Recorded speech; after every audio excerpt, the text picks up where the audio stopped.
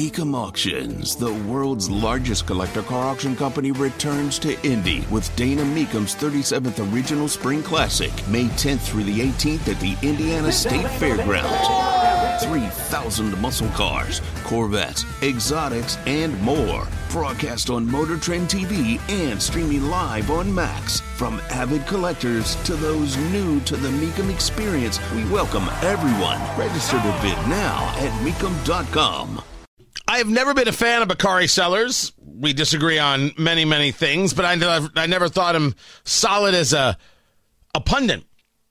There's some people on the left who I think are solid pundits. David Axelrod's a solid pundit. I disagree with him, but he comes fully together. But Bakari Sellers referring to Nikki Haley as a white governor from the Deep South, that's got to be the firing offense. In today's world, based on their rules, right? Tony Katz. 93 WIBC. Good morning. Good to be with you. He actually said those words. Nikki Haley is a white governor from the Deep South.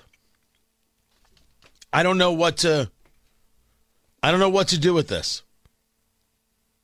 I don't know how these things are allowed to just happen in a world that says you're not allowed to say things like that. It's a flat out lie.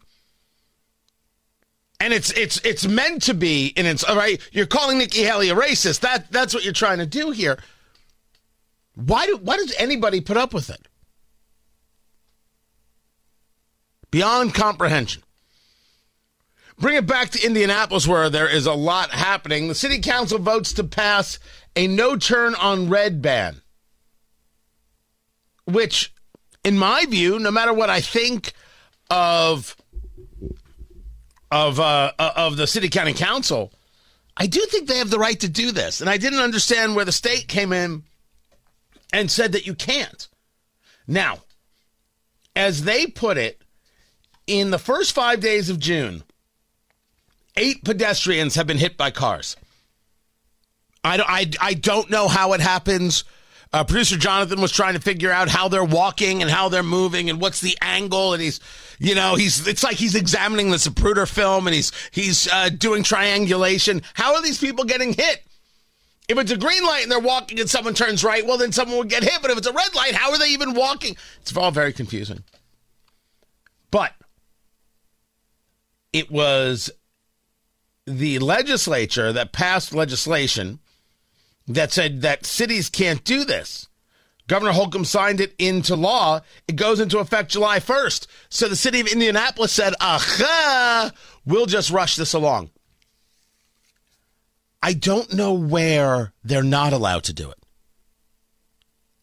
I don't even know if I agree or disagree. I think that's a secondary argument. Aren't they allowed to do this? The argument is that the state puts together traffic laws and therefore the city is not allowed to do it? That seems... Well, wait, maybe I'm off base. Is that the way it is? Cities can't create their own rules and regulations?